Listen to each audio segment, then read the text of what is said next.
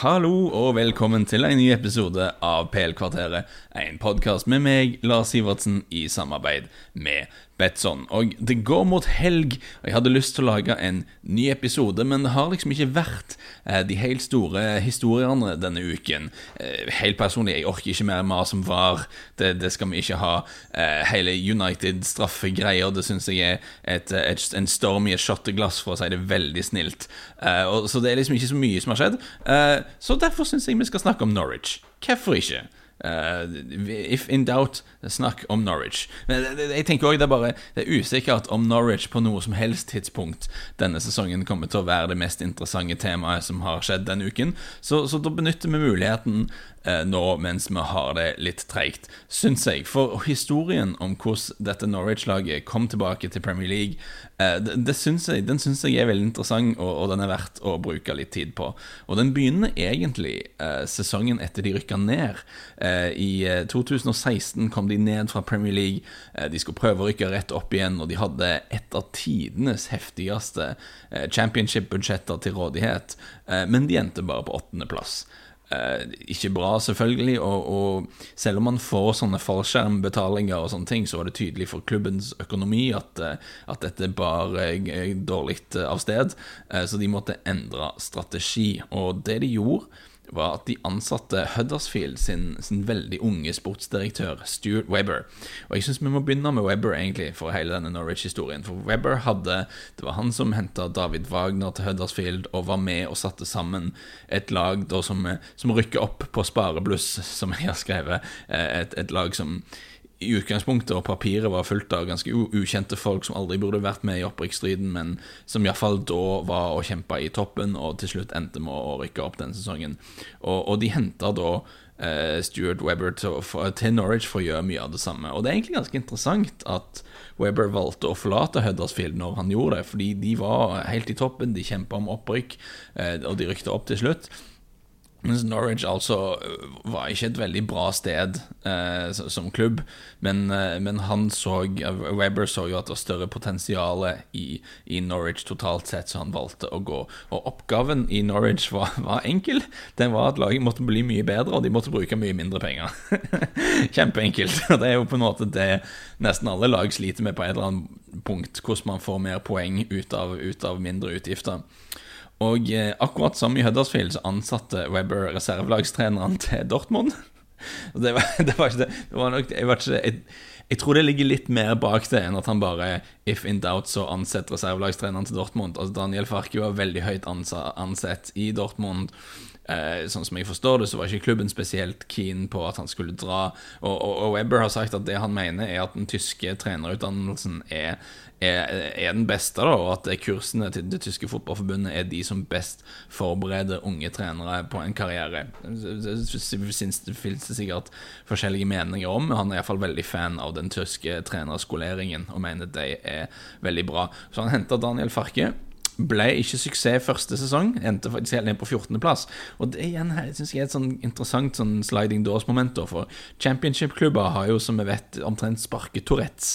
Altså de sparker jo managere i øst og vest, og jeg tror det er veldig mange klubber som hadde sett på, ok, her har vi en ung sportsdirektør, han var vel 33 på den tiden, og en ung trener som ikke har jobbet i England før, og vi havner på 14. plass liksom, dette går ikke an.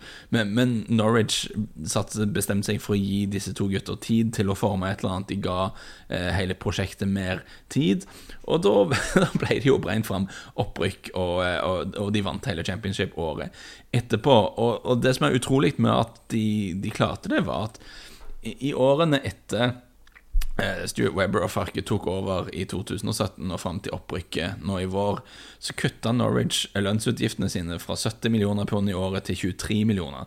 Så de vant altså championship med en stall som kostet en tredjedel i lønnskostnader som den de kom på 8. plass med 2 år tidligere. Det er helt vilt. Og i tillegg så de solgte spillere for 78 millioner pund, mens de brukte under 15 på spillerkjøp. Altså, det er helt utrolig hvordan det har gått an. Tall fra The Independent forresten, jeg har ikke regnet det ut selv, men jeg stoler på at The Independent vet hva de holder på med. Og oppskriften bak dette det er først og fremst 2 ting, og en blir snakket om litt mer om den andre, så vi begynner, altså det mye fokus på det de har gjort i overgangsmarkedet, men det også et viktig poeng her at de har gitt tillit til unge spillere. Sidebackene Max Aarons og Jamal Lewis begge egenproduserte. Unge Ben Godfrey som får mye spillestid, han ble hentet til akademiet fra York City da han var 18. Todd Cantwell får mer og mer tillit nå, han har vært i Norwich siden han var 10 år gammel, så det må gi tillit til unge spillere har vært en strategi hele veien. Og så det da samtidig den andre som får mer oppmerksomhet nødvendigvis, og det at de tenker veldig utenfor boksen på overgangsmarkedet. For det blir faktisk brukt veldig mye penger i Championship til å være nivå 2 hvor som helst. Altså du ser overgangssummer på over 10 millioner pund og sånne ting. Og det som Stuart Webber har gjort både i Huddersfield og nå i Norwich er at han har vist en evne til å hente ganske ukjente spillere fra andre ligaer og der som kan gjøre en jobb i Championship, og tanken hans vel at altså, nivå 2 i England ikke så sykt mye høyere enn det topp enden av nivå 2 i Tyskland og Spania for eksempel eller nedre halvdel av Bundesliga sånn sett, men man kan få spillere inn for veldig mye mindre penger enn det man må bruke for å hente etablerte Championship-navn. Det de også har brukt, at de har brukt litt stats. Emi Buendia ble anbefalt av analysefolkene i Norwich fordi han skapte mye store sjanser i klubben han var før. Han var eid av Getafe, men han var på lån i Cultural Leonesa som var helt i bunnen av Segunda, endte opp med å rykke ned til nivå 3 i Spania, men Norwich hadde sett nok i han til å tenke at hvis de satt han i et litt bedre lag med bedre spisser, så kunne Buendia blitt en veldig effektiv playmaker. Det var faktisk en artikkel i The Athletic om dette, denne nye sportsnettsiden, så hvis du abonnerer på det, noe som for øvrig definitivt verdt investeringen, så var det en dybdeartikkel på dette med Webber og rekrutteringsprosessen til Norwich for et par uker siden, veldig verdt å sjekke ut. Og et interessant poeng som jeg kan stjele fra den artikkelen da, at Webber han ville ikke gå i samme felle som det veldig mange andre nyopprykka lag gjør. Det veldig mange nyopprykka lag som opptatt av at nei, vi må ha spillere med Premier League-erfaring. Premier League-erfaring viktig, men fordi de nyopprykka, de kan kanskje ikke bruke så mye penger, så endte de opp med å spille, de ender opp med å hente spillere som har erfaring fra bunnstrid, og ofte fra å rykke ned. Så ja, du får spillere med Premier League-erfaring, men det stort sett dårlige erfaringer de har. Så han vil mye heller ha da unge og uredde typer, folk som ikke redd for å spille bortekamper mot Liverpool, fordi de har ikke vært der for, de ikke redd for å tape 6-0, for det ikke noe de har vært borte i. Den naiviteten man har i ungdommen, som mange fotballtrenere og fotballledere redd for, det kan faktisk også være en liten styrke. Det en interessant måte å tenke på det. Og det denne ureddheten som gjør at jeg spesielt har bitt meg merke i Norwich. Så det bare 2 kamper de har spilt, så det veldig tidlig selvfølgelig. Men ok, de fikk et par i sekken på Anfield, og de så dårlig ut bakover, men det var også en kamp der de manglet Zimmermann og Tim Klose, som sannsynligvis førstevalg på stopperplass hvis de friske da, så de fleste lag sliter på Anfield uansett, og når du i tillegg må dra til Anfield med 3. og 4. valget ditt på stopperplass, det veldig få lag i Premier League eller verden som kommer ut av det med veldig mye ære i behold, altså. Så jeg synes ikke vi skal sage de for voldsomt for det, og i den kampen så skapte de faktisk flere avslutninger enn noe motstanderlag gjorde på Anfield i hele fjor.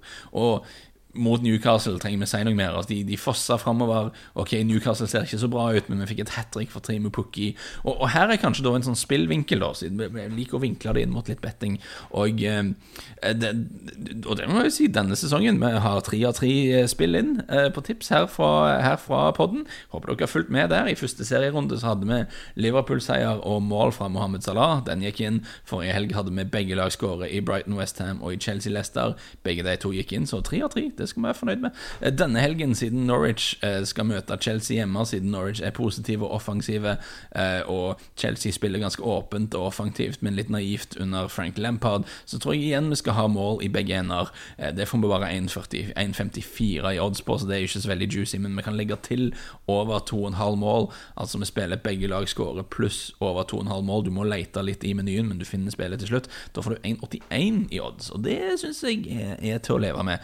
Så enkelt og greit, begge lag skårer, men sluttresultatet blir ikke 1-1.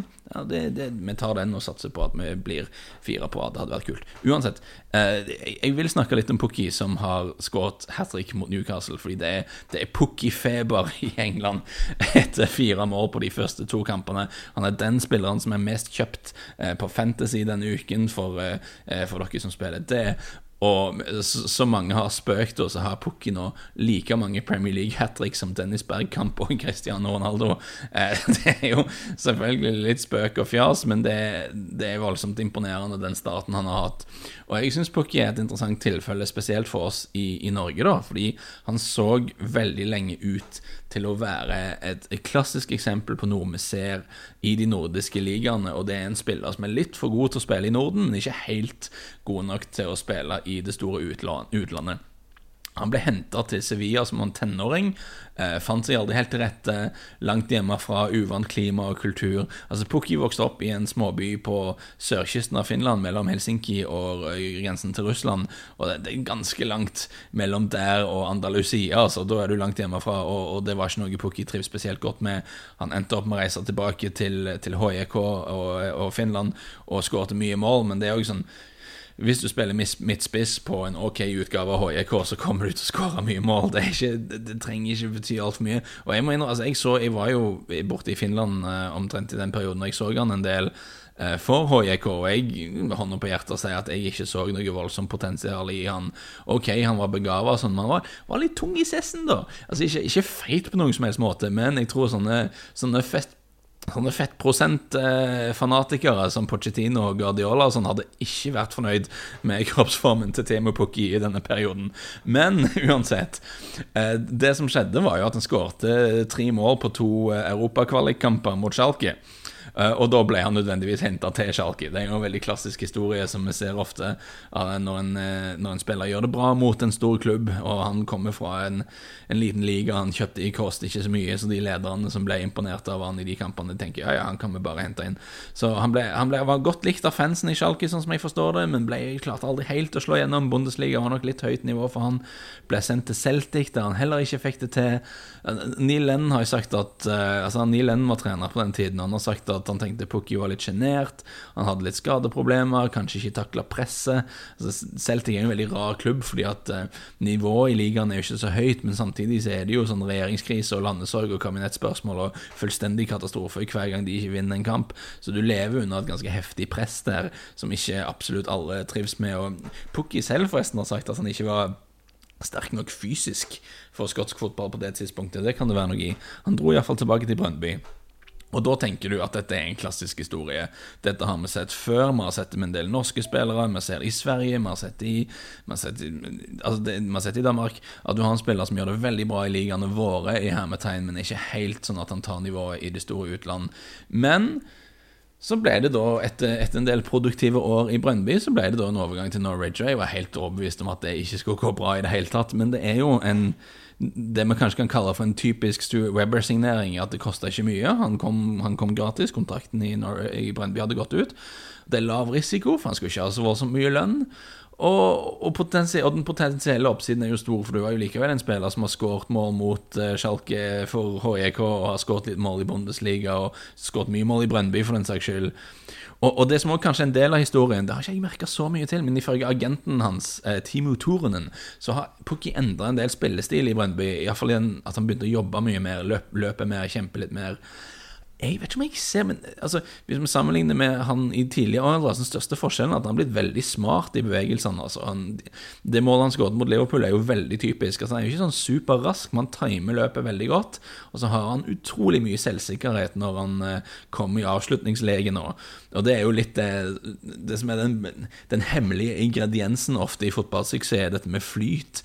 Altså den volleyen han skårer mot Newcastle, han sa jo selv etter kampen at det var ikke noe sånn som han nødvendigvis trodde han skulle klare. Men nå har han bygd seg selv opp noe sånn voldsomt og skåret så mye mål at når du da blir så selvsikker, så det ofte sånn at det kommer litt av seg selv, men en dyktig teknisk avslutter selvfølgelig, men det store poenget vil jo jeg mene med han bevegelsene hans, og det også det Marcelo Bielsa sier, alltid verdt å høre på det Marcelo Bielsa sier.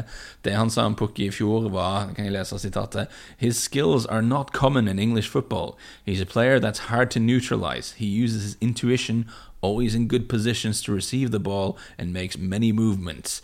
He plays very simple, but he's efficient. Og der jo nøkkelen da med Pukki, at han I bevegelse hele veien, og han ganske slu I disse bevegelsene. Og kanskje det noe vi undervurderer litt, at når spillere får erfaring, så det en del av spillet sitt de kan utvikle seg. Vi stresser alltid med at spisser, når de blir litt eldre og nærmer seg 30 og passerer 30, så ryker beina og de begynner å bli treige og sånne ting, men så kan de også lære litt mer hvordan man skal bevege seg, og hvordan man skal komme seg I posisjoner, så kanskje det noe som aldersfascismen I fotballen kanskje ikke bør stresse så mye for, men som dere hører så har alarmen gått. Jeg har fått snakket om Norwich I et helt kvarter. Jeg overlykkelig. Jeg håper dere synes det var litt greit at vi liksom ikke bare var på topp 6-klubbene og United og Liverpool og sånne ting. Det kom hunden inn her også nå som vil gå ut på tur, tror jeg. Hun trodde den ringeklokka betydde noe annet, men I alle fall, tusen takk for følget. Vi ses snart. Ha det godt.